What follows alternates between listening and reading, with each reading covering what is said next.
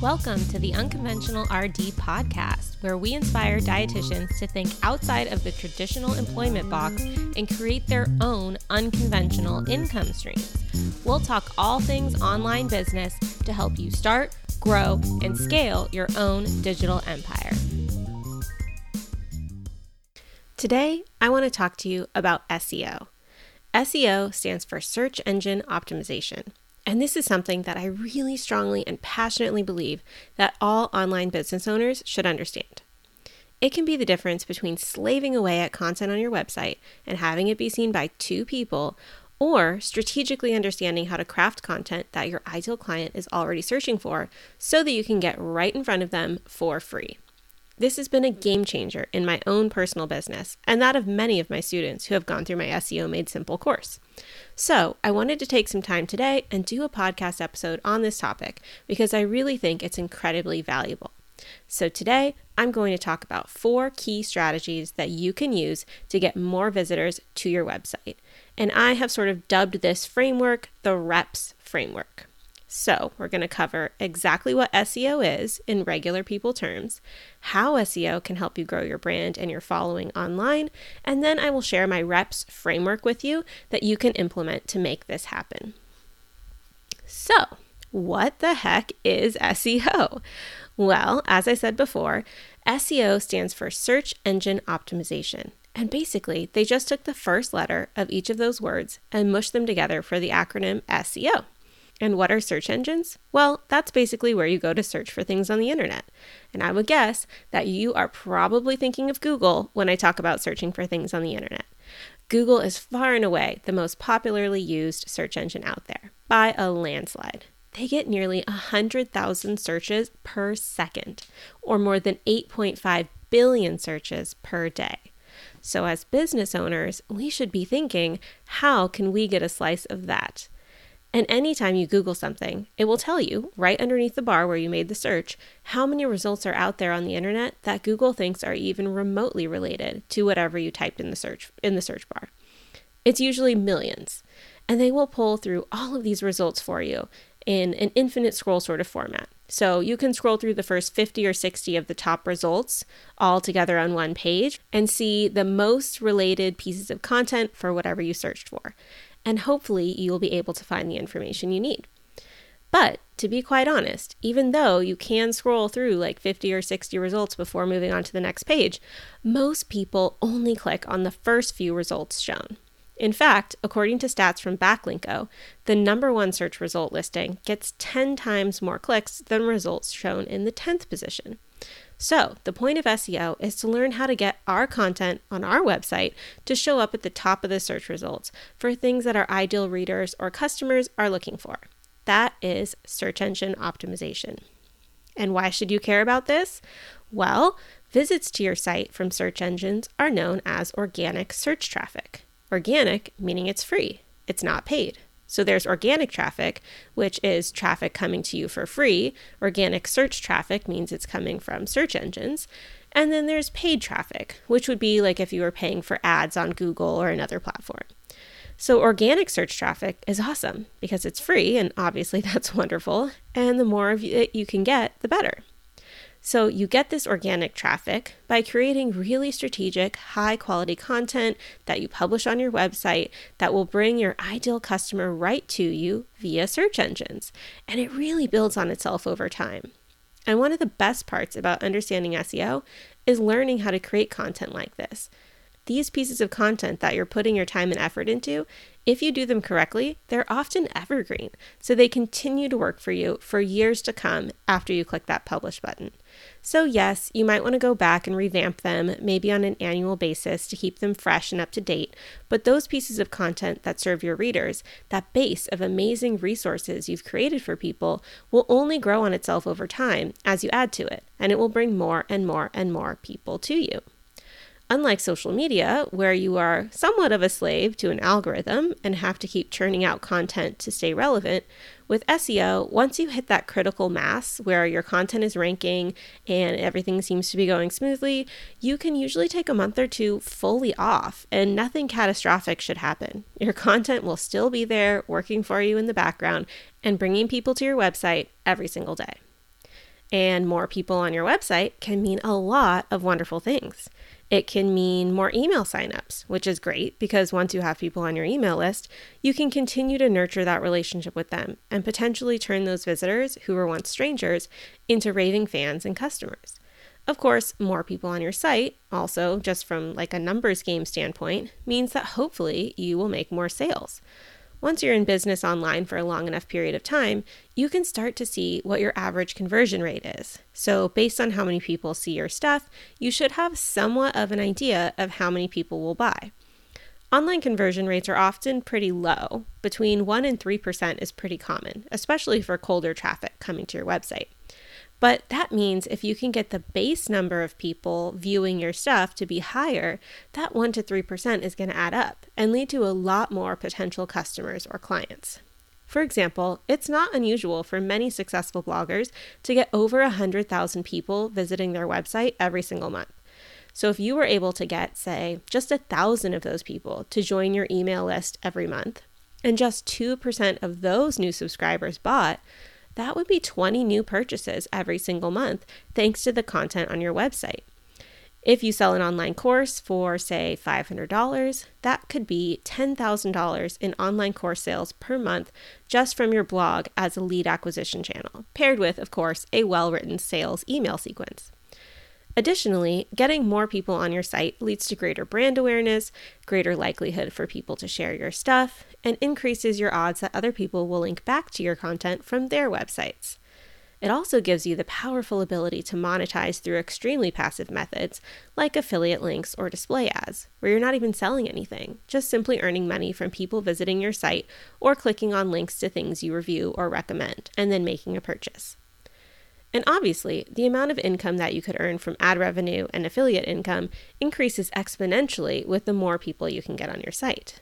For example, with one of my newer websites, we've had the site live for just about a year now and have been publishing SEO optimized content weekly for about 6 months and have just started to see an uptick in traffic. Google is finally considering our site a decent resource that is worth ranking. And I do want to highlight that it took 6 months of publishing weekly. There were some times here and there that we missed a few weeks, but generally speaking, weekly. And I think last month we got about 2,000 sessions to the site, and the month before that it was 1,000. So it's starting to hit that spike where the traffic almost seems to like double every month, which is great, a great sign. And we earned about $20 in affiliate income from Amazon Associates that month. Now, that's obviously still a very small amount of traffic and a very low amount of affiliate income, but we're playing the long game with this site, trying to build a well-organized online resource, not just like a bunch of hodgepodge articles that are optimized for SEO. So I think it will pay off because of the way that we're building it, but growth is going to be slower up front. But anyway, that means if you do the math, that we are earning about $10 in Amazon affiliate income right now per 1,000 monthly sessions. And that's only with 2 posts on the website that are even remotely focused on trying to sell something via an affiliate link. So if we continue to sporadically post affiliate content and we are able to grow to 100,000 monthly sessions, that means we could expect to earn maybe around $1,000 per month in affiliate income at that point in time. And that's not too shabby. And if we paired that with display ads, which often bring in $30 or more per 1,000 monthly sessions, we could easily bring in at least another $3,000 per month in ad revenue as well.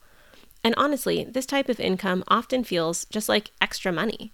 You spend the time up front to create really epic, high quality, well-optimized pieces of content that show up at the top of the search results, and then reap the benefits of that for literally years to come. As long as that content continues to rank well, you will continue to get eyeballs on it and earn money. And if you do that enough, it really compounds on itself over time.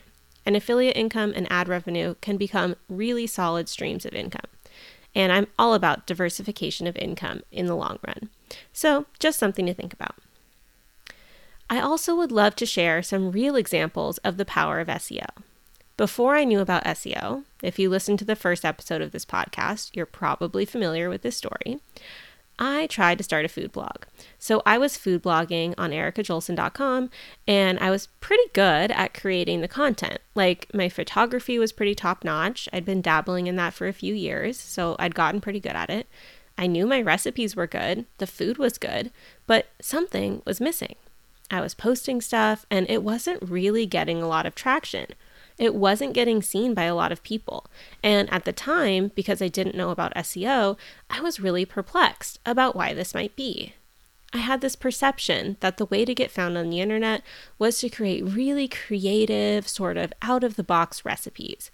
So I had I'm looking at some of the recipes I had on my blog back then, and I was posting things like shrimp tomato pasta with miso dressing. Literally nobody is looking for that. Or chicken breasts with balsamic mushrooms.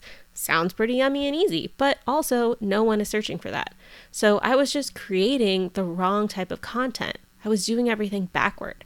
I would go to the farmer's market or wherever and be inspired by the ingredients and think of this really cool abstract thing I could make. And then I would make it and share it, and maybe it would get some traction on social media.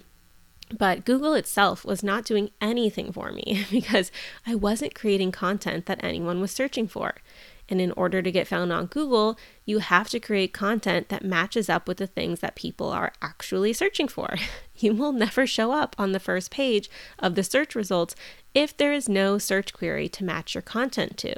So if literally no one is searching for shrimp and tomato pasta with miso dressing, it doesn't matter how great that recipe is, because if no one is looking for it, there's no reason for Google to display that recipe at the top of the search results.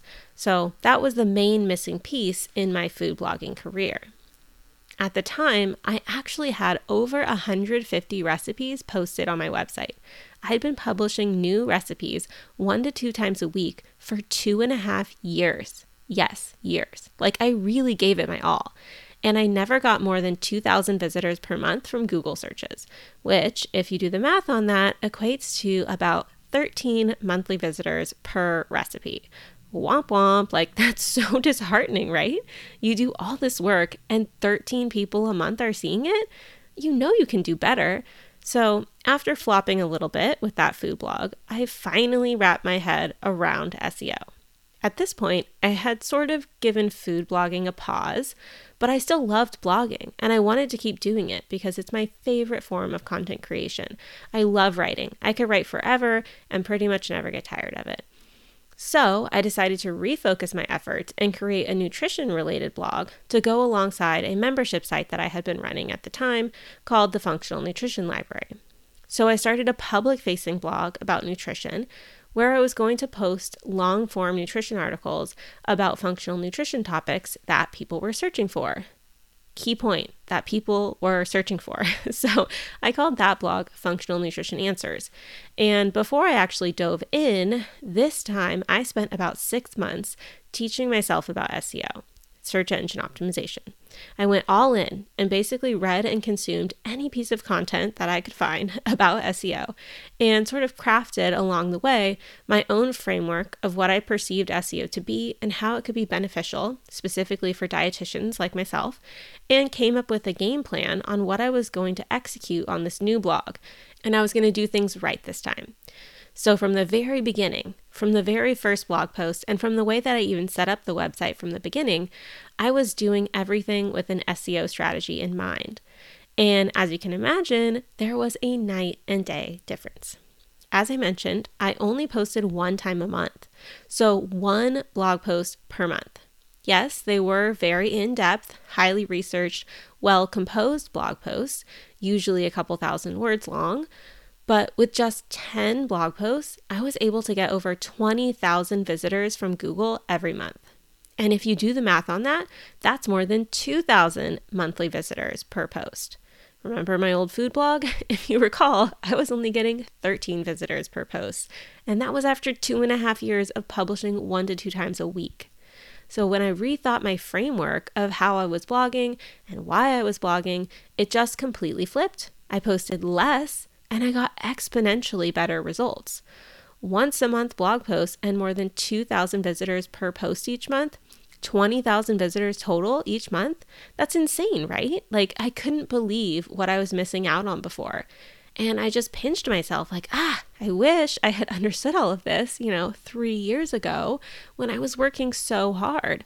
Because if I had just been working a little smarter, I can't even imagine what I could have accomplished. I had been working hard, but I wasn't working smart, and that really came to bite me in the butt in terms of not seeing the results that I was really hoping for with that food blog. So because of my own experiences, seeing the dramatic difference between the amount of effort you put in and the results you get out of it just by understanding SEO and having a true strategy, I feel incredibly passionate about this topic. And I think it's maybe one of my big life purposes to help spread the word about this type of marketing to other healthcare professionals. Because we spent all that time and money to go to school and get all this training and knowledge around whatever topic that we're an expert in. And then we go out into the world and, of course, we want to be found by people, but we're never taught how. And I want to be a resource for people who do want to get found on the internet, to understand how to do that and not fall into the trap that I did, where I was really giving it my all for years and getting no return. Because clearly, if you just tweak your strategy a bit, the results and the outcome can be astoundingly different. So, why would you want to spend your time doing this? What is the benefit of getting higher levels of traffic to your website? Well, again, if you've listened to episodes 1 and 2 of this podcast, I talked about different ways that you could make money online as a dietitian. We'll recap them here really quickly. The first are 3 really passive income sources. So you're not really doing any active selling, but you can still make really great money. Number 1 is ad revenue. If you have at least 50,000 people a month coming to your website, typically that means you're eligible to apply to higher-end ad networks. One popular ad network is Mediavine. AdThrive is another popular one, but that one requires 100,000 page views per month before you're eligible. But once you're on one of those ad networks, you can expect to earn anywhere between maybe $15, $30, sometimes even $40 and up per 1,000 monthly sessions. So that's great, right? If you were getting 100,000 sessions, you could expect to make anywhere from $1,500 to over $4,000 a month just from ad revenue, just from display ads being shown throughout your blog posts to your visitors. You don't really have to do anything else. As your traffic rises, your ad revenue income grows as well. And there are actually lots and lots of bloggers out there making over $10,000 a month in ad revenue from their blogs. So it's definitely a real viable business model. It does take a long time, or a longer time, to get to that level of traffic, probably at least a couple years. But once you're there, then you're kind of golden. The second income stream, which I mentioned, that you can kind of start doing from the beginning, is affiliate income. So placing special affiliate links within your blog posts, and of course disclosing that you're an affiliate. And if any of your blog's readers ever click on that link and make a purchase within a certain time period, which varies depending on which affiliate program you are a part of, you will make a commission. So that's amazing, right? And that feels super passive as well. Another way to earn income from your blog is with sponsored content. This is really popular, especially for food bloggers, where you can get paid to create content featuring a brand's products. So if you make a recipe featuring some brand's pasta and they pay you for that, a flat rate up front typically, that's another great way to monetize and get some income out of the content you maybe were going to create anyway. You can also start to create your own products and sell them to that audience. You could sell digital goods like ebooks or handouts or templates. You could create an online course that teaches something.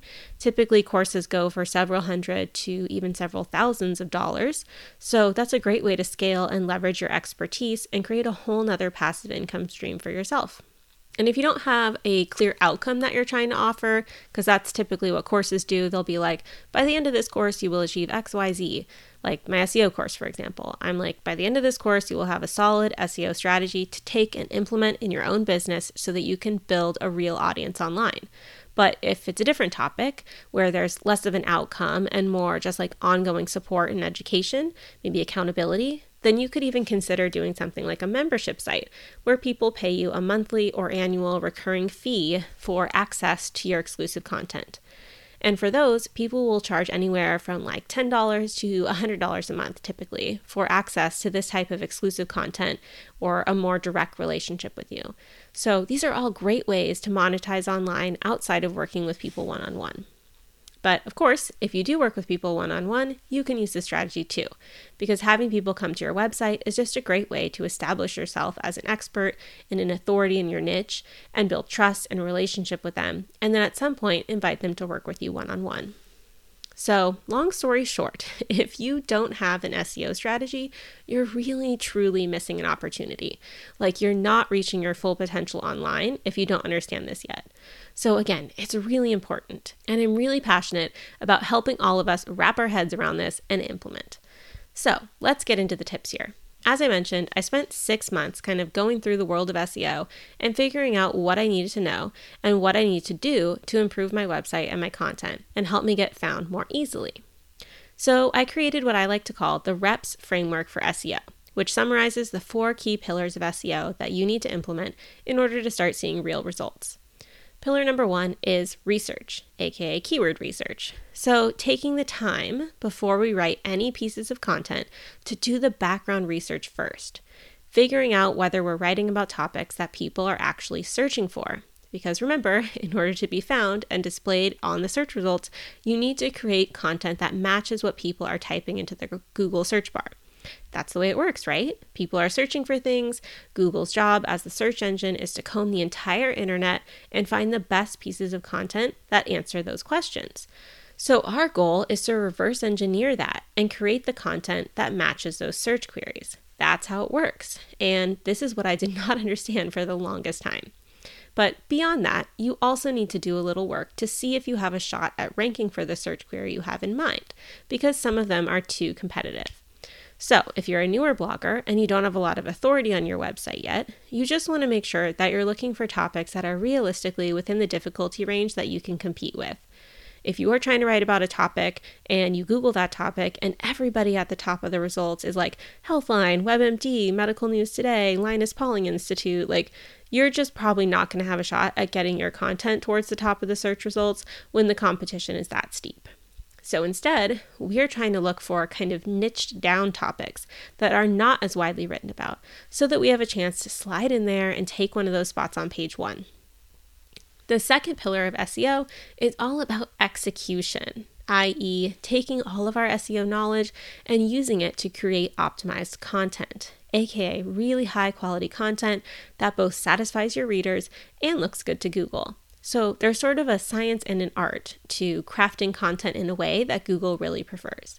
And this is another thing I did not understand when I was blogging with my food blog. We'll talk about this in a second, but essentially I was doing things so incorrectly and formatting my stuff totally wrong, to the point where Google didn't even know that I had recipes on my website because I didn't format the content properly for them to know that. This is another reason why I was never showing up in the Google search results for my stuff. Google didn't even know they were recipes. So that is a big one. The third pillar of SEO is promotion. It's not enough to hit that publish button on your website and call it a day. It is essential to properly promote your content and get backlinks in order to boost your website's authority. And if you're not familiar with what a backlink is just a link on someone else's website to a piece of content on your site.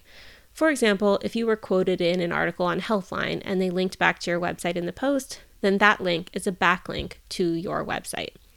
Backlinks can pass on page rank to your site and help boost your authority in the eyes of Google. Now, it's important to understand that promotion doesn't mean that you have to spend all day posting on social media. Far from it. Promotion strategies that will boost your website's authority are a lot different than you might expect. I talk about this extensively in my SEO course, and I'll touch on it again briefly later in this episode. Step number 4, stand out. The final pillar, doing extra things that help you stand out amongst the competition, like having a high quality, fast, mobile friendly, and secure website. All of these things are direct ranking factors for Google. If you have a horrifically slow site, then it could potentially hurt you in the rankings. So it's important to do your best to make sure that you're at least not in the super slow range. And we want it to be mobile friendly. We want your site to load well on phones because Google is now doing mobile first indexing, which means they're basically ranking the mobile version of your website over the desktop version. So they are first prioritizing how your site looks on mobile when they decide where to put it in the rankings. So that's very important. We want it to be secure. So in my course, I also show you how to figure out whether your website is fully secure.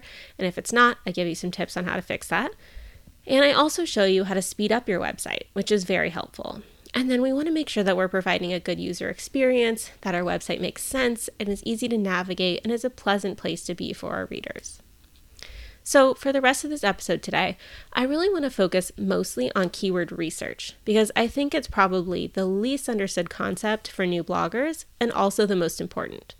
So again, keyword research is taking the time before we write anything to make sure that we are writing about a topic that people are searching for and that we also have a shot to rank for. So the main point here is we don't want to guess what to write about. We want to do the keyword research. We want to find topics that lots of people search for every month, but that haven't been written about by tons of authoritative sites. And just to recap here, what I'm talking about when I say keywords, a keyword or keyword phrase is just literally verbatim what someone is typing into the Google search bar. So for example, if someone is looking for a recipe, maybe they'll type in something like turkey meatloaf recipe. Or maybe they'll type something else like, what is the best multivitamin, if they would like to know that information, or what to eat before running. Typically, people type in a topic or a question that they have that they want to learn more about or get an answer to. And when they type it into the Google search bar, Google's job is to try to understand what that person means and what they're looking for. Then they have to search their index of all the content on the entire internet, which is an incredible job. And then they have to select the content that best matches that searcher's intent. So what was that person looking for? And what content can Google pull up that they think best satisfies that person's search query?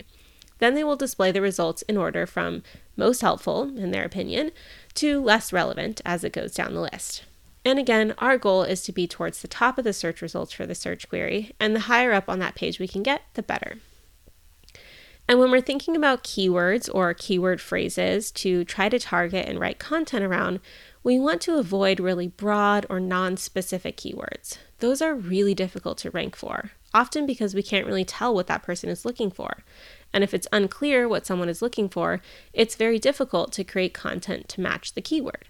Like if someone types into the Google search bar, nutrition, or vitamins, or fish oil, or meatloaf, what are they really looking for? Google doesn't really know. So they're going to be hedging their bets and displaying a whole bunch of stuff. Like if someone types in meatloaf, probably they're looking for a meatloaf recipe. So that's likely going to be up there and taking up a large portion of the top of the search results. But Google could also be like, oh, maybe they want to eat meatloaf out at a restaurant.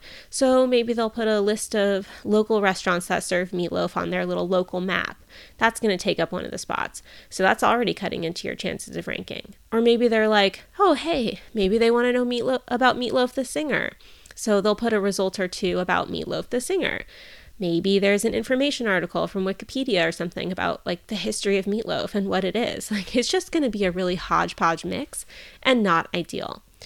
So since they're showing such a wide variety and smattering of results for such a broad search query, only the highest authority sites are really going to slide in there because the availability is very limited.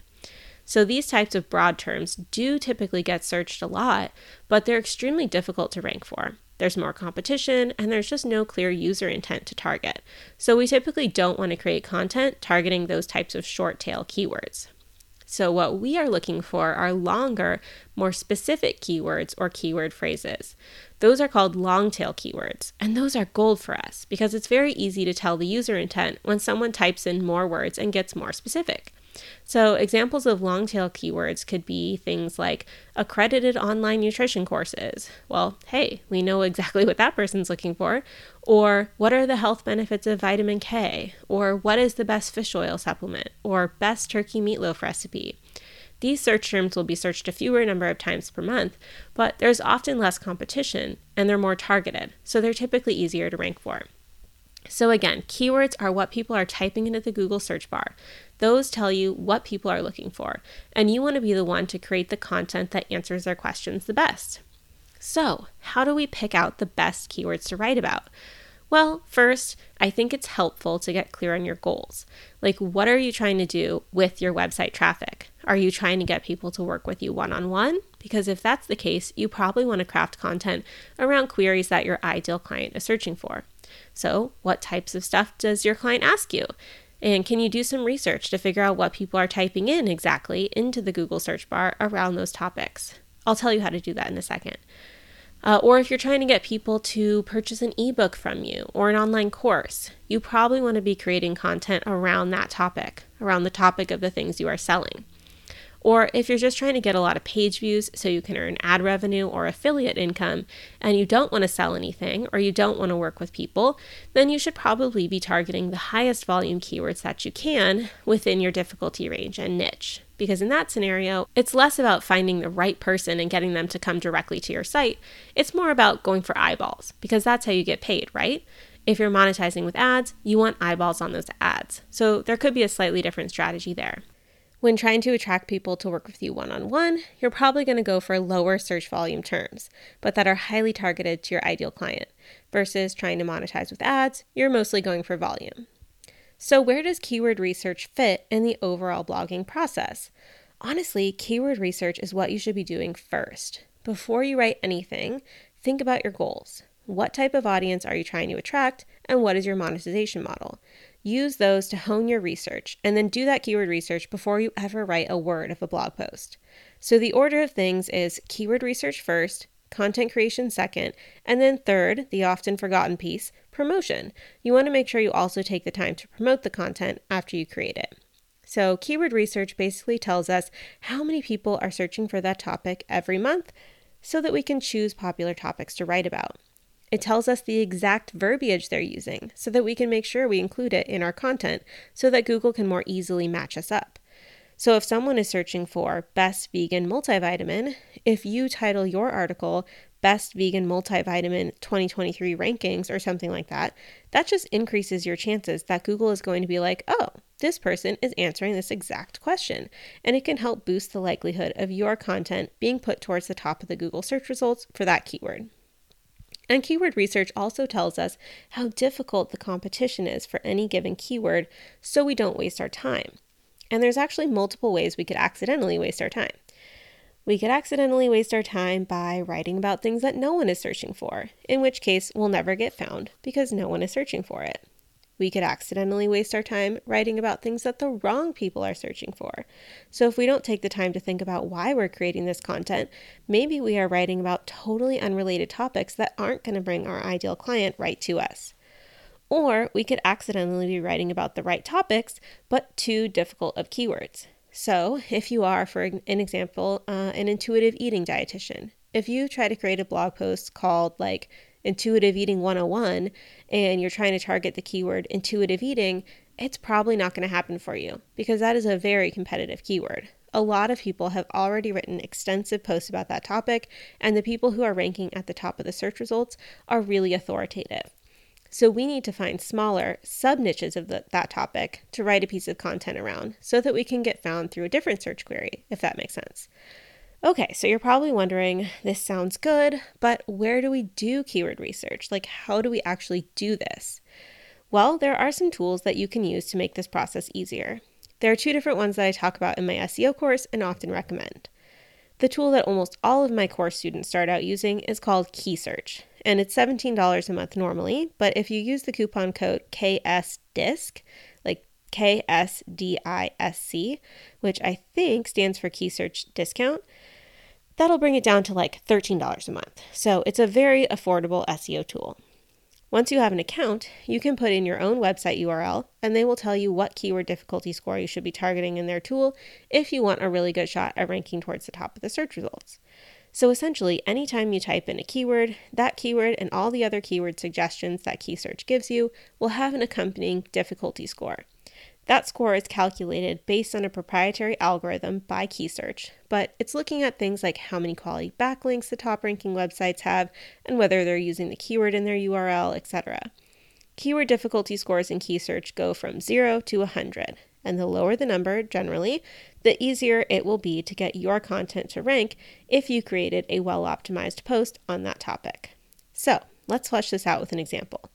Let's say you put your domain into the Explorer tab of Key Search, and it told you that your keyword difficulty score to target was 32 or below. Then when you're doing your keyword research and trying to find topics to write about, you want to find keywords with difficulty scores of 32 or lower. So the way it works with key search, you can type in the root topic you're interested in within the keyword research section of the tool, and it will spit out a bunch of related keyword ideas around that topic alongside their difficulty scores. So the way you do keyword research is you don't want to go in super specific. So if you're thinking you want to write a recipe for turkey spinach meatloaf or something like that, and you type that in, it could happen that you went too specific and no one's actually searching for that. Then it's just going to spit out like 0 searches per month every time you go too specific. And you're going to get frustrated because you're going to keep typing in these things and it's going to keep telling you 0 people searching this per month, or 5 people, 10 people. And you're like, this doesn't make sense. I don't like this. And then maybe you put the whole blogging thing aside. But instead, the way you actually want to do it is you want to peel back all of your preconceived notions about what you think people are searching for, and instead use these tools to show you what people are searching for. So to do this, you want to type in the most basic phrase to start. So for example, we don't want to type in turkey spinach meatloaf. We just want to type in meatloaf, or maybe turkey meatloaf if you're dead set on doing turkey meatloaf. But ideally, just meatloaf, because do you really care what type of meatloaf? Or do you want to choose based on the data so you can get the best results, right? We want the data to drive our decisions, not our preconceived notions and emotions. So I'll just type in the word meatloaf, and then these tools will bring up hundreds of keyword ideas. So keyword phrases that people are actually typing into search engines, along with an estimated monthly search volume and difficulty score for each. It's going to bring up a list of all of these ideas, like best meatloaf, dairy-free meatloaf, veal meatloaf, meatloaf with breadcrumbs, like whatever. There's so many more ideas than you could ever think of off the top of your head. And then you can sort them by how many people are searching per month and the difficulty. So you can try to find the highest volume item that is still within your difficulty range. Not every single difficulty score will be revealed off the bat. Sometimes you'll need to click to reveal it, or sometimes the score is displayed in a lighter color, which means that it's older data, and you can refresh it by clicking on the score to update it. On the lowest cost key search plan, you can reveal or refresh the difficulty of up to 200 keywords a day. But don't forget, you also get a good number of freebie reveals from the scores that are already displayed. And the hope is to be able to find a good keyword on a topic in your niche with a decent monthly search volume and within your suggested difficulty range. So if you're looking for keyword scores of 32 or below, you can sort the massive list of hundreds of keywords from easiest difficulty to hardest and try to find one that still has a decent volume, maybe a couple hundred or more searches per month, and that is still easy to rank for. Then you can be like, okay, that's what I'm writing about. The data is clearly telling me this is the highest volume topic within the range that I can realistically rank for, and this is something that my ideal people are looking for. So I'm going to write about it. It's a win-win.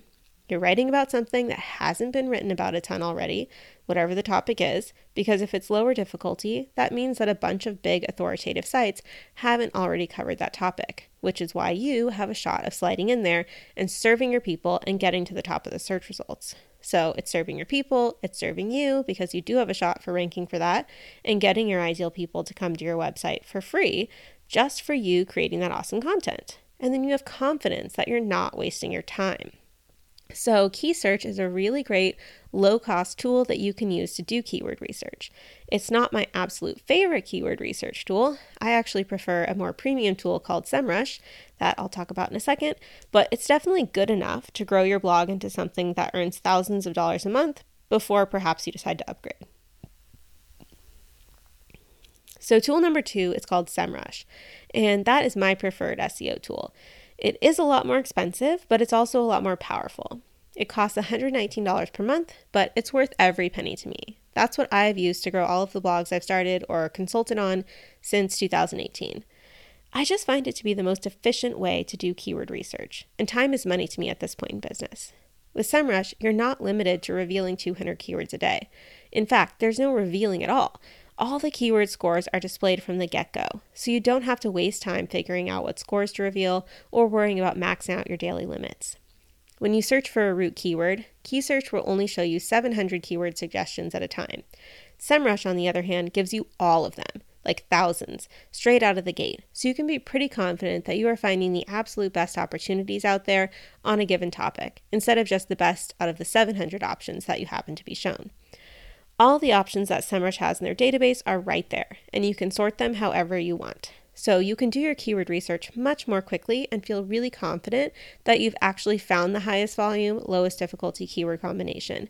And it takes seriously 5 seconds. So that's what I use.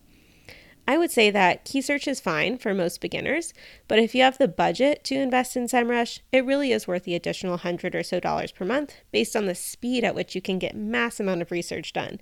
And they have some really incredible tools for tracking your progress as well. Also, in addition to doing keyword research, you can also do a full technical audit of your website with SEMrush, which will tell you any technical issues that might be impacting your rankings. Things related to that last pillar of SEO that we talked about. Having a good, fast, secure, user-friendly website, it does all of that for you as well. So it's a great tool. I'm obsessed with it. If I had to cut back in my business anywhere, this would be one of the last things that I would stop paying for. Highly, highly recommend. So yeah, that's how it works. Whatever tool you're using, you type in the most basic root word that you're thinking of, like maybe biotin or meatloaf or baby-led weaning, whatever topic you want to write about, and then you just literally let the data guide you. You're looking for a high volume, low difficulty keyword within the suggested range for you. And that's how you create your content calendar for your blog. So you're not guessing. You're never stuck wondering, what am I going to write about this week? You spend maybe a few hours every quarter doing the keyword research and coming up with blog topic ideas, vetting them a little bit, and you're done. And you write them down and you're like, okay, I'm going to post this one on this day, this one on this day, and then you execute. And you can outsource this, of course. You could hire writers, you could have your interns help you, you could do it yourself, whatever you love. Lean into what you love. If you love writing, you know you don't have to think about it once you have your plan. You're like, sweet, I've got my content calendar. I know I have a list of blog post ideas that are going to pay off and not waste my time. It's going to move the needle, and you can feel really good about it. And if you're struggling to come up with things that your ideal reader or customer might be searching for, Facebook groups are a great place to kind of scope around and see what hot topics are coming up. So join Facebook groups where your ideal clients are and just see what they're chatting about and what questions they have, because that's gold right there. You can do the same thing on other websites like Quora, which is sort of like a question and answers forum. You can see what other people are asking related to your topic there. You can do the same thing on Reddit, another sort of forum. You can even go to your competitors' websites. So if you know someone or a brand who is basically doing what you want to do and has a great thriving website around the topic that you love, what are they writing about? What topics are doing well for them? And then you could do keyword research on those topics and see where you could find an opportunity there. And I teach you some more advanced ways how to sort of spy on your competitors and find keyword research ideas or keyword ideas in my SEO Made Simple course. You can also think about what your clients ask you if you work with people one-on-one. What questions are coming up again and again? Can you create evergreen content online to address those? Because that will continue to serve you forever, not only through SEO potentially, but if someone asks you that question, you already have a resource you can point them to. And then also take a moment to flesh out your customer journey if you're trying to sell something. Like if I'm teaching about SEO, that is a strategy that people can apply when they create content on their websites. But of course, that means they must have a website. So thinking backward, what supporting sort of like pre-steps can I create to help move people along and get them ready to implement an SEO strategy? So in my case, maybe that's helping people set up their website. Can I create some excellent free resources that get people used to my teaching style and learn to trust me and my recommendations? And then that might increase the likelihood that when they're ready to implement SEO, that they'll choose to purchase my course. So you could do something like that as well. Like, what are the roadblocks that people might be having before they would want or need to purchase your program or your course or work with you? Then create some free content to address those. And I just stay organized with all of this on a spreadsheet. So I have a Google document where I have a brain dump for all of my ideas, and then I have separate tabs on that document where I go into more detail for keywords that would apply to each different category on my site. So if I'm looking up, for example, gluten-free article ideas, then I'd have a tab for gluten-free articles, and I'd list out all the keyword phrases that I found that could potentially add to my content calendar and write about within that gluten-free article category. And I'll just put the difficulty score, the volume, and the date that I researched the keyword so that if it's been a while, I can go back and make sure I double check it again before I create the content, just in case things have changed, if it's been months or something like that since I originally looked it up. So that's what I do. I just keep a running list of high volume, low difficulty keywords that I've taken the time to research and I know are worth my time to write about. And I just sort of work off that list when I'm creating my content. And yes, in case you're curious, I share links to my keyword planning spreadsheet and my content calendar with all the students inside my SEO Made Simple course. So if you're interested in learning more about it, definitely add your name to the waitlist at SEOwaitlist.com to be notified the next time it opens for enrollment. Okay, but there's one more really important thing we need to talk about here. It's not just enough to look at the data in a keyword research tool and assume that you have everything figured out. We also need to do some manual research to figure out what Google thinks people want when they Google their search term and figure out the type of content that is currently ranking at the top. So once you think you've picked a keyword that you want to write about, I actually want you to Google it. And I want you to analyze what Google is putting in the first 10 or so spots of the search results, because that's what Google thinks that a person is looking for when they search for that keyword. So if what you are thinking of writing about isn't in alignment with what's already ranking well, then maybe that's not the best term to target. You want to make sure that what you are thinking of writing about matches with what Google is ranking, because you want to create content that matches with what Google thinks the searcher is looking for. So click on each of the first 10 results, skim through the content, see what people are talking about and writing about, pay attention to the titles and the headings that they're using, how they're laying out their article, images they're including, etc.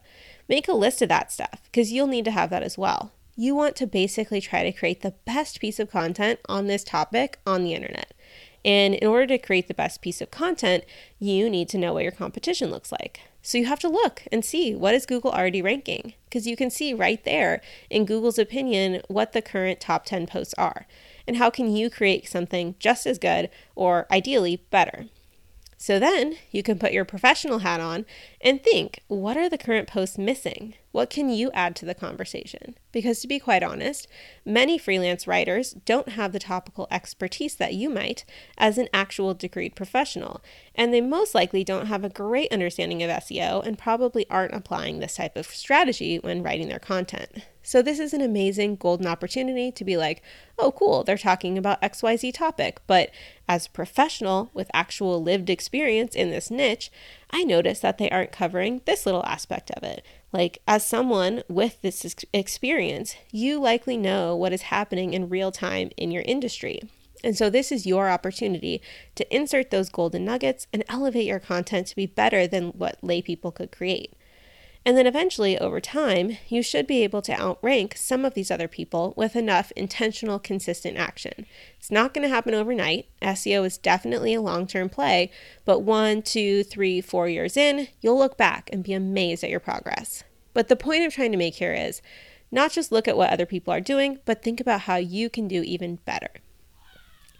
So what exactly makes high-quality content? I'm going to share 9 general factors with you right here on this podcast. Obviously, this is a huge topic, and I have a whole lesson devoted to creating high-quality content inside my course, but I'll give you the big picture view right now. Number 1, good content is comprehensive. We want to be the one-stop shop on answering someone's question. We want people to type in that search phrase and click on our article and not have to go anywhere else. We want to fully address their questions in our content. So again, that's part of why we evaluate what other people are doing so that we can be as comprehensive and even better than theirs. Number 2, it matches the search intent. What is this person looking for when they're typing in that keyword? And then we create the content that matches that intent. And number 3, it's only as long as it needs to be. We only want our content to be as long as it needs to be to fully answer someone's query. No more, no less. You don't need to go crazy and add a bunch of unrelated things just to try to hit some artificial word count that you think or that an SEO tool says is going to help you rank better. That's not what it's about. It's about addressing the search query to the best of your capabilities, and that's it. So you don't want to go off on all these tangents just to create a longer blog post. Of course, you don't want to leave stuff out. You want that sweet spot of fully addressing the person's question within your article so that they don't feel the need to click back and visit any other sites. Number 4, you want your post to be well organized. So you want to use headings and maybe formatting like bullet points or lists if it makes sense. You also, number 5, want to use graphics and images wherever possible to make your points and help break up the text. Number 6, you want it to be easy to read. So correct spelling, good grammar, an easy reading level, not using too much jargon, or if you do use jargon, make sure you define it, and keep your paragraph lengths short. So maybe not any longer than a couple lines per paragraph on your computer. People like to skim on the internet, and if you think about what it's going to look like on a phone, like the phone screens aren't as wide as a desktop, so the paragraphs are a lot longer. So I advise people to not have paragraphs longer than like 2 or 3 lines on a desktop. Any longer than that, people are going to zone out and they'll read maybe the first and last sentence of your paragraph and like skip over the middle. So you want to space your sentences out, make it easy to skim through on a tablet or a phone type of device. Number 7, you want to use the keyword. So in terms of how to use that keyword that we're targeting, you want to take that exact keyword phrase. Let's just use the example of the keyword low histamine diet. If that was the keyword I'm targeting, you want to take that and put it in the title of your blog post. Ideally, it's best if you include it verbatim. So for example, if I'm targeting the keyword low histamine diet, I might title my article Low Histamine Diet 101, What to Eat, What to Avoid, and Why. And that's my title. And that's great because the actual keyword low histamine diet is together, those exact words in the same order, at the beginning of my title, very prominent. It's clear what the article is about. And then you want to also include it naturally throughout your text as well. But you don't want to keyword stuff. So you don't want to throw that keyword phrase in there an excessive amount of times because that looks spammy and that could actually hurt you in the rankings. But you do want to use it where it flows naturally. Number 8, you want to use related keywords. So you can also use related search phrases in your headings and content as well. I talk about this in my course, how to find related search terms and include those in headings and subheadings in your post so that you can rank for a lot of related searches as well. That's basically the goal here. We want to use the keyword in our title and in a natural way throughout our content and use lots of semantically related keywords as well. And that's how Google is going to be able to tell that our content is relevant and a good match for the keyword. And then number 9, we want to have proper schema. We want that set up properly on our website and for our specific blog posts. And this is one of the things I struggled with when I was a food blogger. Schema is basically like invisible code that is placed on the back end of your content that Google can read, but people visiting your site don't see. And it's basically extra information that says to Google, hey, this is a blog post, or hey, this is a news article, or hey, this is a recipe. And you need that, especially for food blogging. You need to have recipe schema on your content in order for Google to even see that it is a recipe and realistically rank you for it. If you don't have recipe schema, you're not going to be ranking. Food blogging is a very competitive space.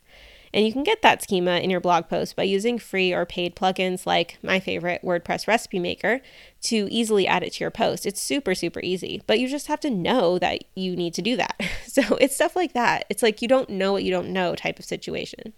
And if you just write blog posts, not recipes, you can add article schema to your post through any of the main SEO plugins like Rank Math or Yoast. And you can even experiment with more advanced types of schema like frequently asked question or how-to schema. But long story short, each piece of your SEO strategy has a purpose, from picking the right keywords to executing some amazing content to promoting and building backlinks to creating a technically sound website that shows off your experience, expertise, authoritativeness, and trustworthiness. Focus on quality over quantity, but don't overthink it to the point that you aren't actually putting any content out. You want to find that sweet spot where you can publish as many high-quality posts as you can realistically manage each month. I'd aim for at least 1 post a week if possible. So the main takeaways I was trying to establish in this episode were, first, think about your online business goals and how content creation and SEO and evergreen content can play into that. Like, what kind of content can you create to attract your ideal customer or reader?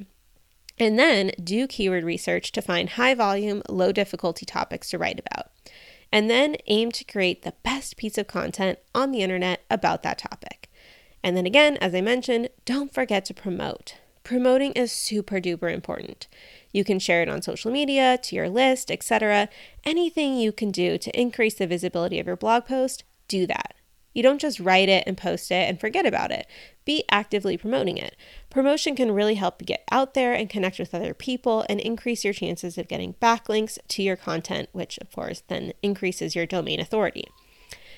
And again, there's that whole other component that we didn't really touch on today about the technical side of your website, but that is covered super extensively in my SEO course. So today, I mostly wanted to help you with keyword research because I think it's a new concept for a lot of new bloggers or people just dipping their toes into the online business world, but it's so incredibly important. Like, understanding these concepts is essential to evergreen content marketing on your website. Doing keyword research and creating high quality content is going to give you an advantage and an edge above other people and help us dietitians and healthcare professionals get out there and spread our really important messages. So doing that, getting backlinks, building your authority, creating a good user experience on your website, optimizing that technical SEO, all of those things, which again, I teach you exactly how and what to do to implement those things in my SEO course. But all of that stuff is going to make you unstoppable. So I hope you enjoyed today's episode. If you have any questions about this, head on over to my free Facebook group, the Unconventional RD Community on Facebook. It's a great place to discuss this stuff. And of course, you're welcome to join me inside my signature course, SEO Made Simple. The best way to sign up is to add your name to the waitlist at SEOwaitlist.com. If you're on that list, you'll be the first to get an email as soon as the course is open. And other than that, I will see you next week with another wonderful episode. Have a great rest of your day.